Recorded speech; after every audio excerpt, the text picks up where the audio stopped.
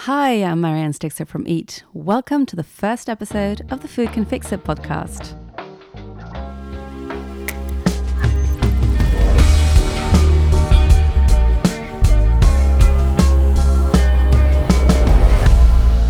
Today's guest is Gilbert Hungbo, President of the International Fund for Agricultural Development and the former Prime Minister of Togo. Born and raised in rural Togo, Hungbo has spent more than 30 years working to improve the lives of some of the world's most vulnerable people.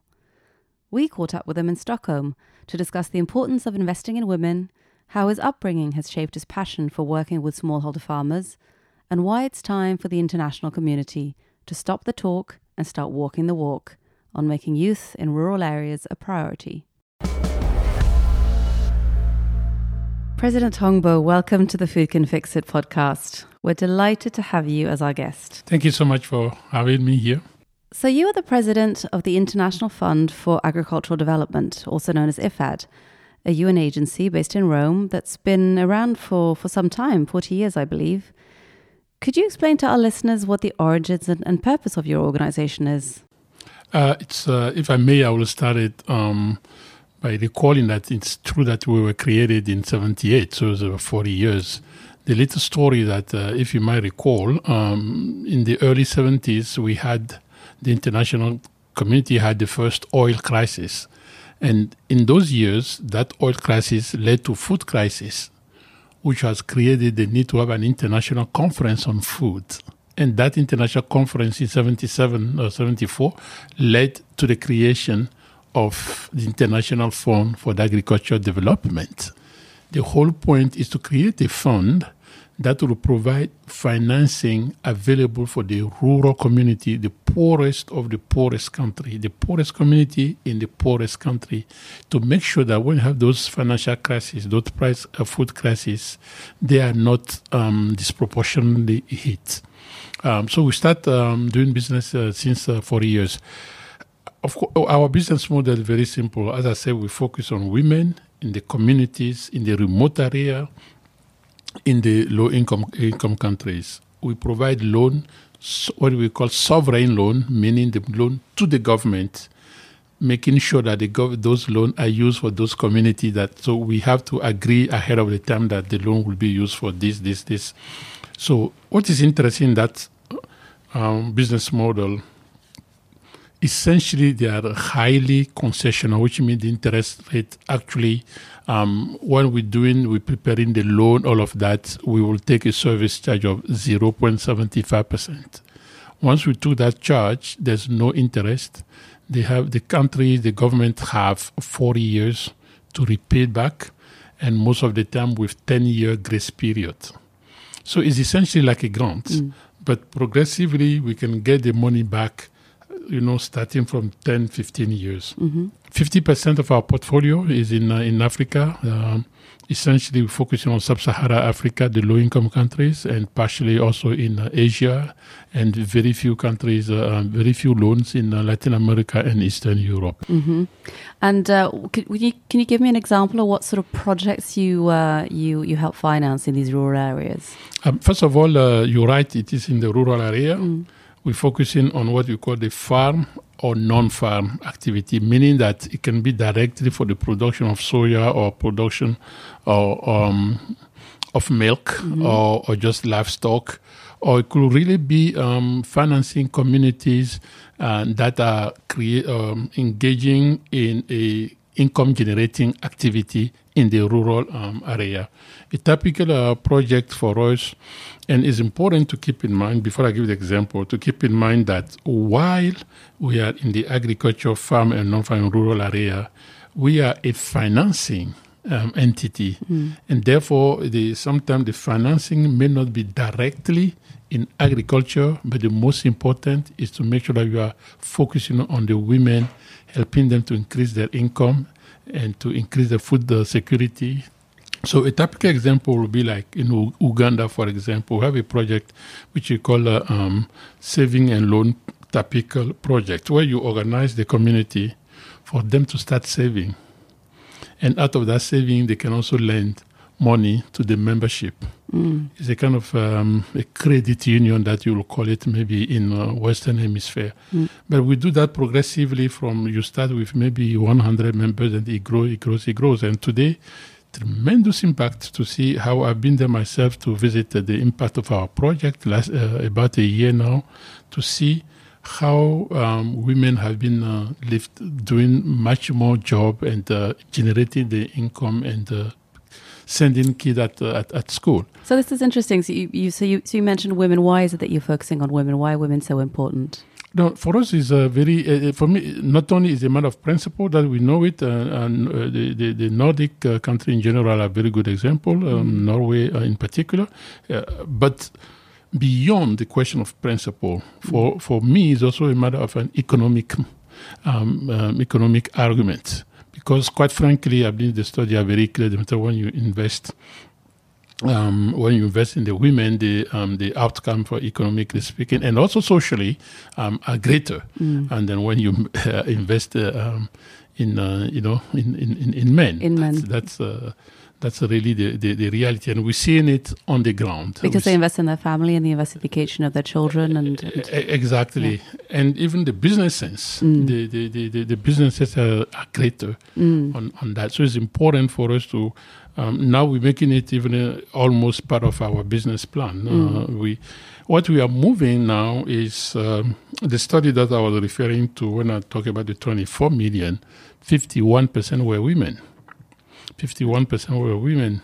But for us now, we have to move to the next step. It's not just a matter of having to make sure that as a minimum 50% are women. We have to engage in our projects progressively to be transformative, to contribute to the transformation of the societal dimension of the gender. So not just to make sure that the beneficiary are half, to the whole way of how the society goes with the gender issue. So what we have put together in our project, we will have a household kind of survey.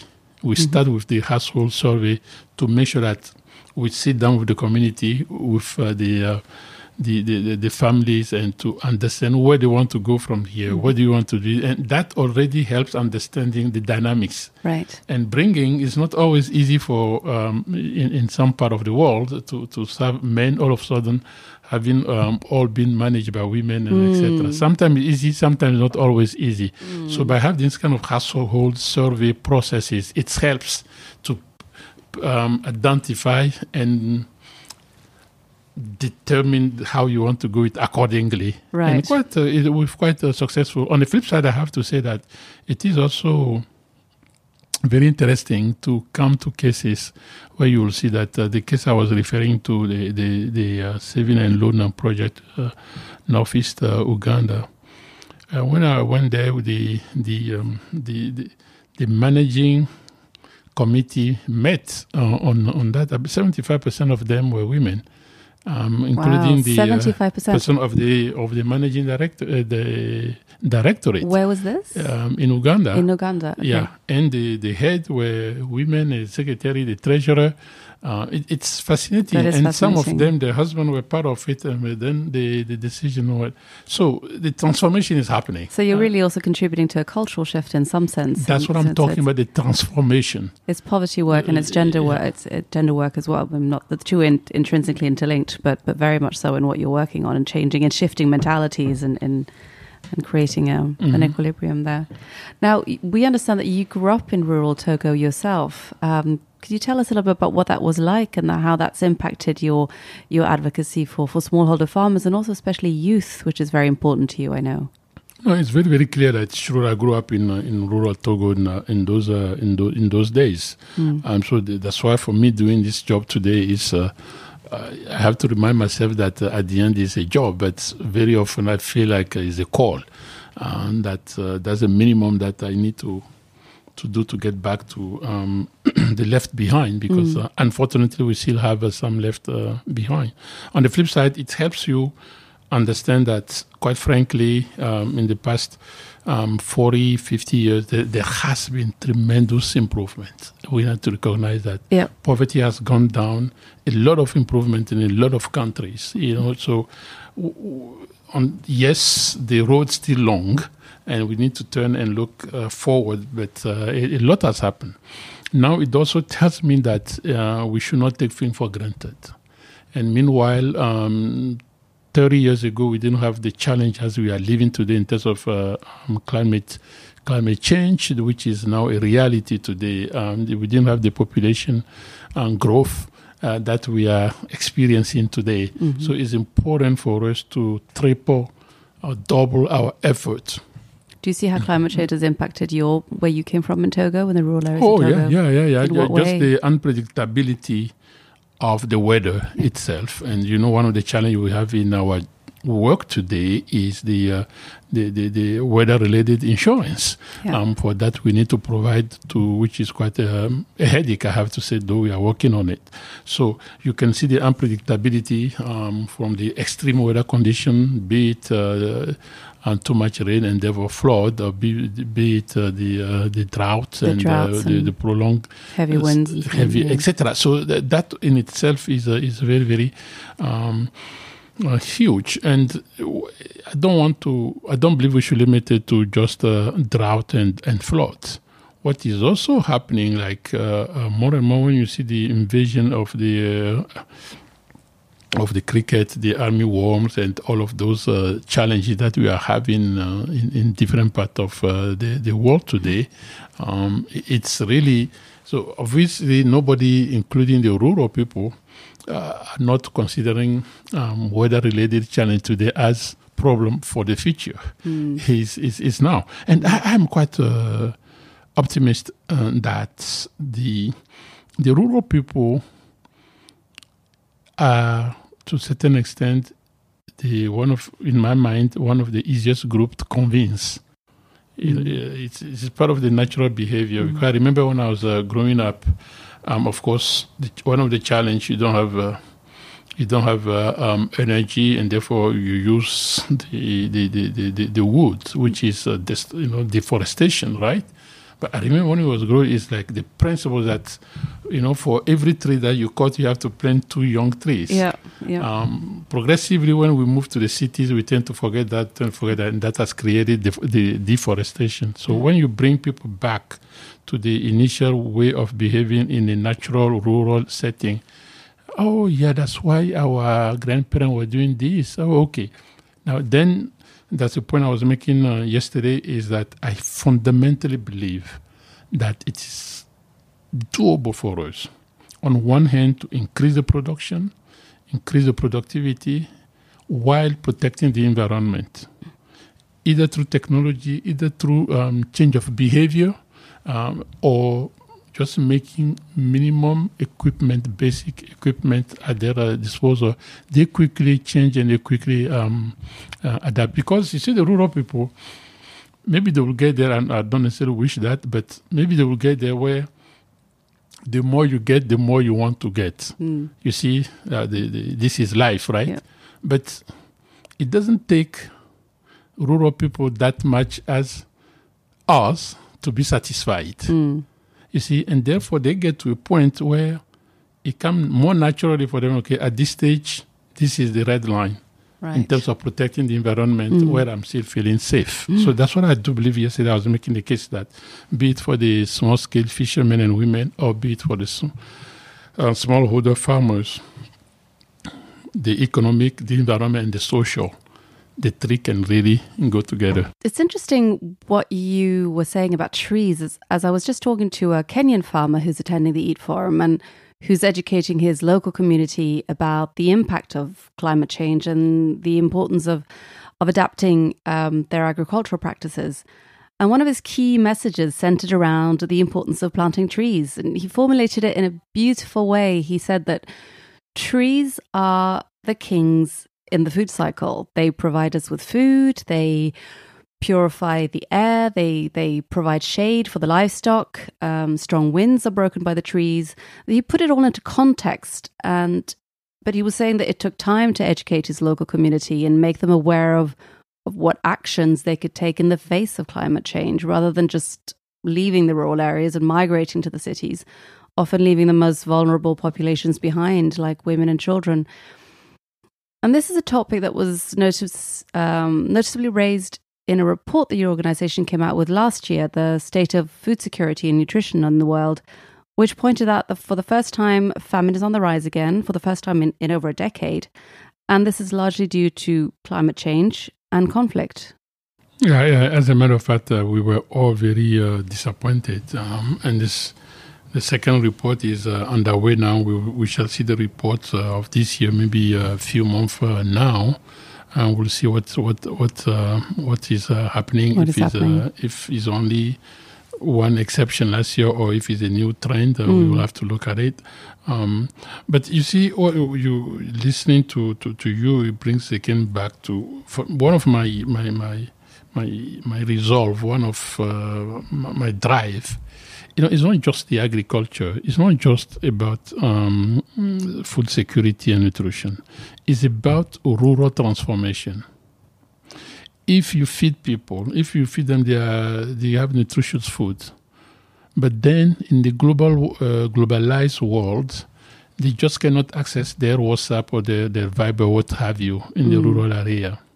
If tomorrow their cousins are coming back from America or from Norway and they feel like they are better off, they will still be tempted to leave the rural area for the capital.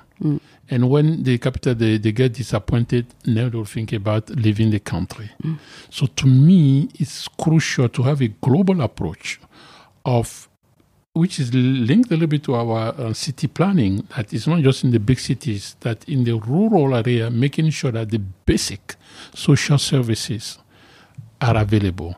It doesn't, to make sure that the kids do not have to walk more than, within a perimeter of, 5 kilometers, to make sure that you have I believe this is a UNESCO norm, you have a school, a primary school available.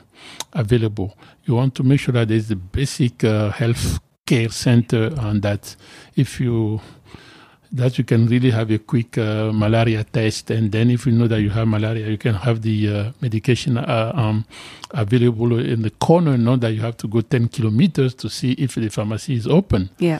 Those are the basic things that the youngsters, to make sure that the kid can walk in the street with no big security challenges. Yeah.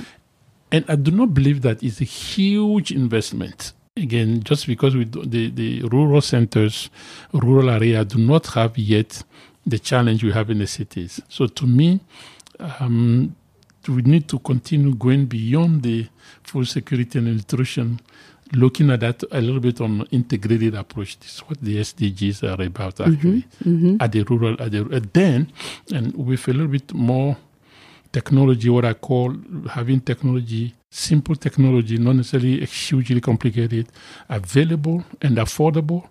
And then when there is a little problem on the technology you use, you don't need to wait for 2 months to have an expert coming from Europe to fix it. Right.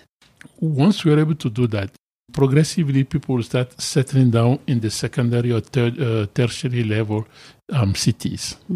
So in order to achieve this, I understand now why youth is such an important focus group for your organization. If you want to retain people in these rural areas, if you want to make their lives attractive and not be tempted to go to America where their cousins might be, or to the cities, then you need to focus on youth.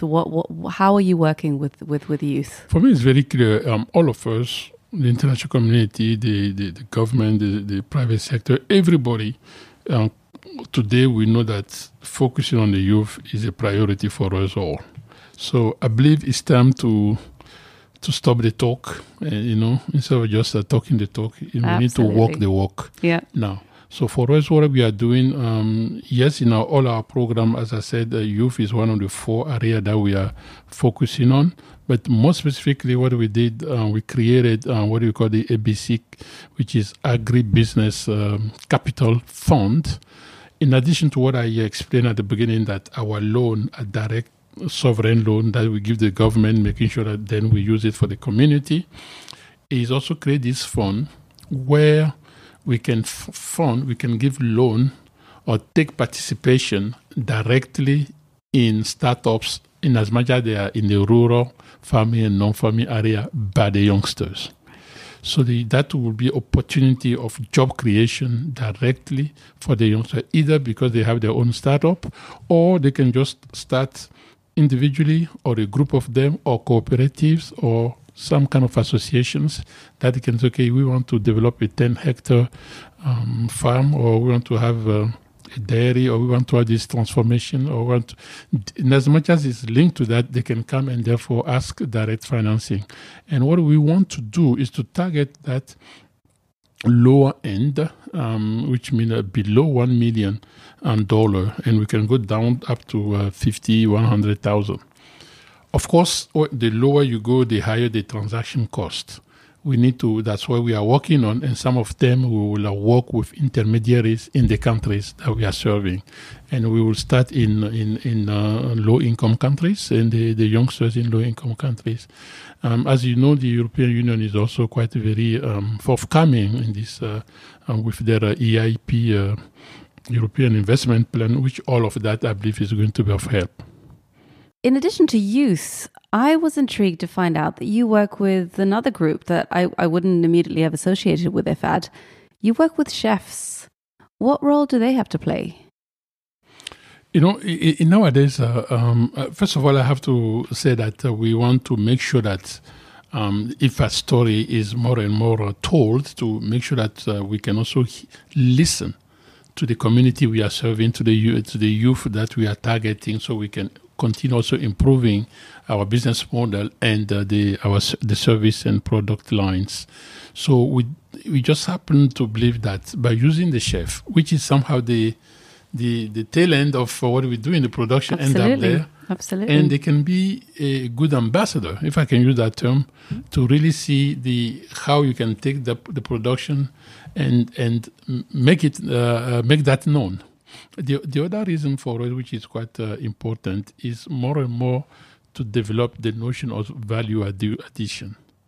For the small farmers or the youngsters to see the chefs, maybe taking those production from the rural community, and sometimes they can even, one of them was explaining to me 2 days ago, traditionally they can have the way of preparing this type of meat. They can take the exact recipe and just maybe changing the way they're cooking it or adding some flavor that they have learned. That can be total different new menu for themselves, and giving ideas for them to be able to sell and making money out of it on that. So we found out they are very good ambassador. And it's also important because the chefs are so creative. On the spot last time, there was, I believe, some onion or tomato that was almost about to be thrown away. And they just find a way, no, we don't want to waste. We have to fight against waste and loss. And they just turn it in a way that's been very tasty. I tasted it. So it's quite... so they are a good ambassador to sell, also to present the story for us. And it's something that we even want to increase. Now, I have to say, I see you light up as you talk about food here, so I do suspect that you might be a bit of a foodie yourself. Now, final question, since we work with food. If you have time, when you have time to invite your closest friends and family over for a nutritious, tasty, healthy meal, what would you serve them? Oh, it depends. So maybe different type. When I feel nostalgic, I would certainly say them my back home dishes, and sometimes I can even think about a good sashimi with Norwegian salmon.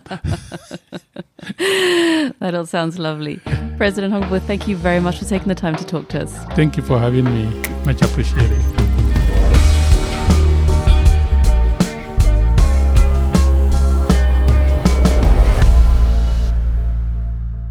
Thanks for taking the time to listen to our podcast. If you want to hear more from President Hongbo, check out his Eat Stockholm Food Forum talk, which is on Eat Forum's YouTube channel.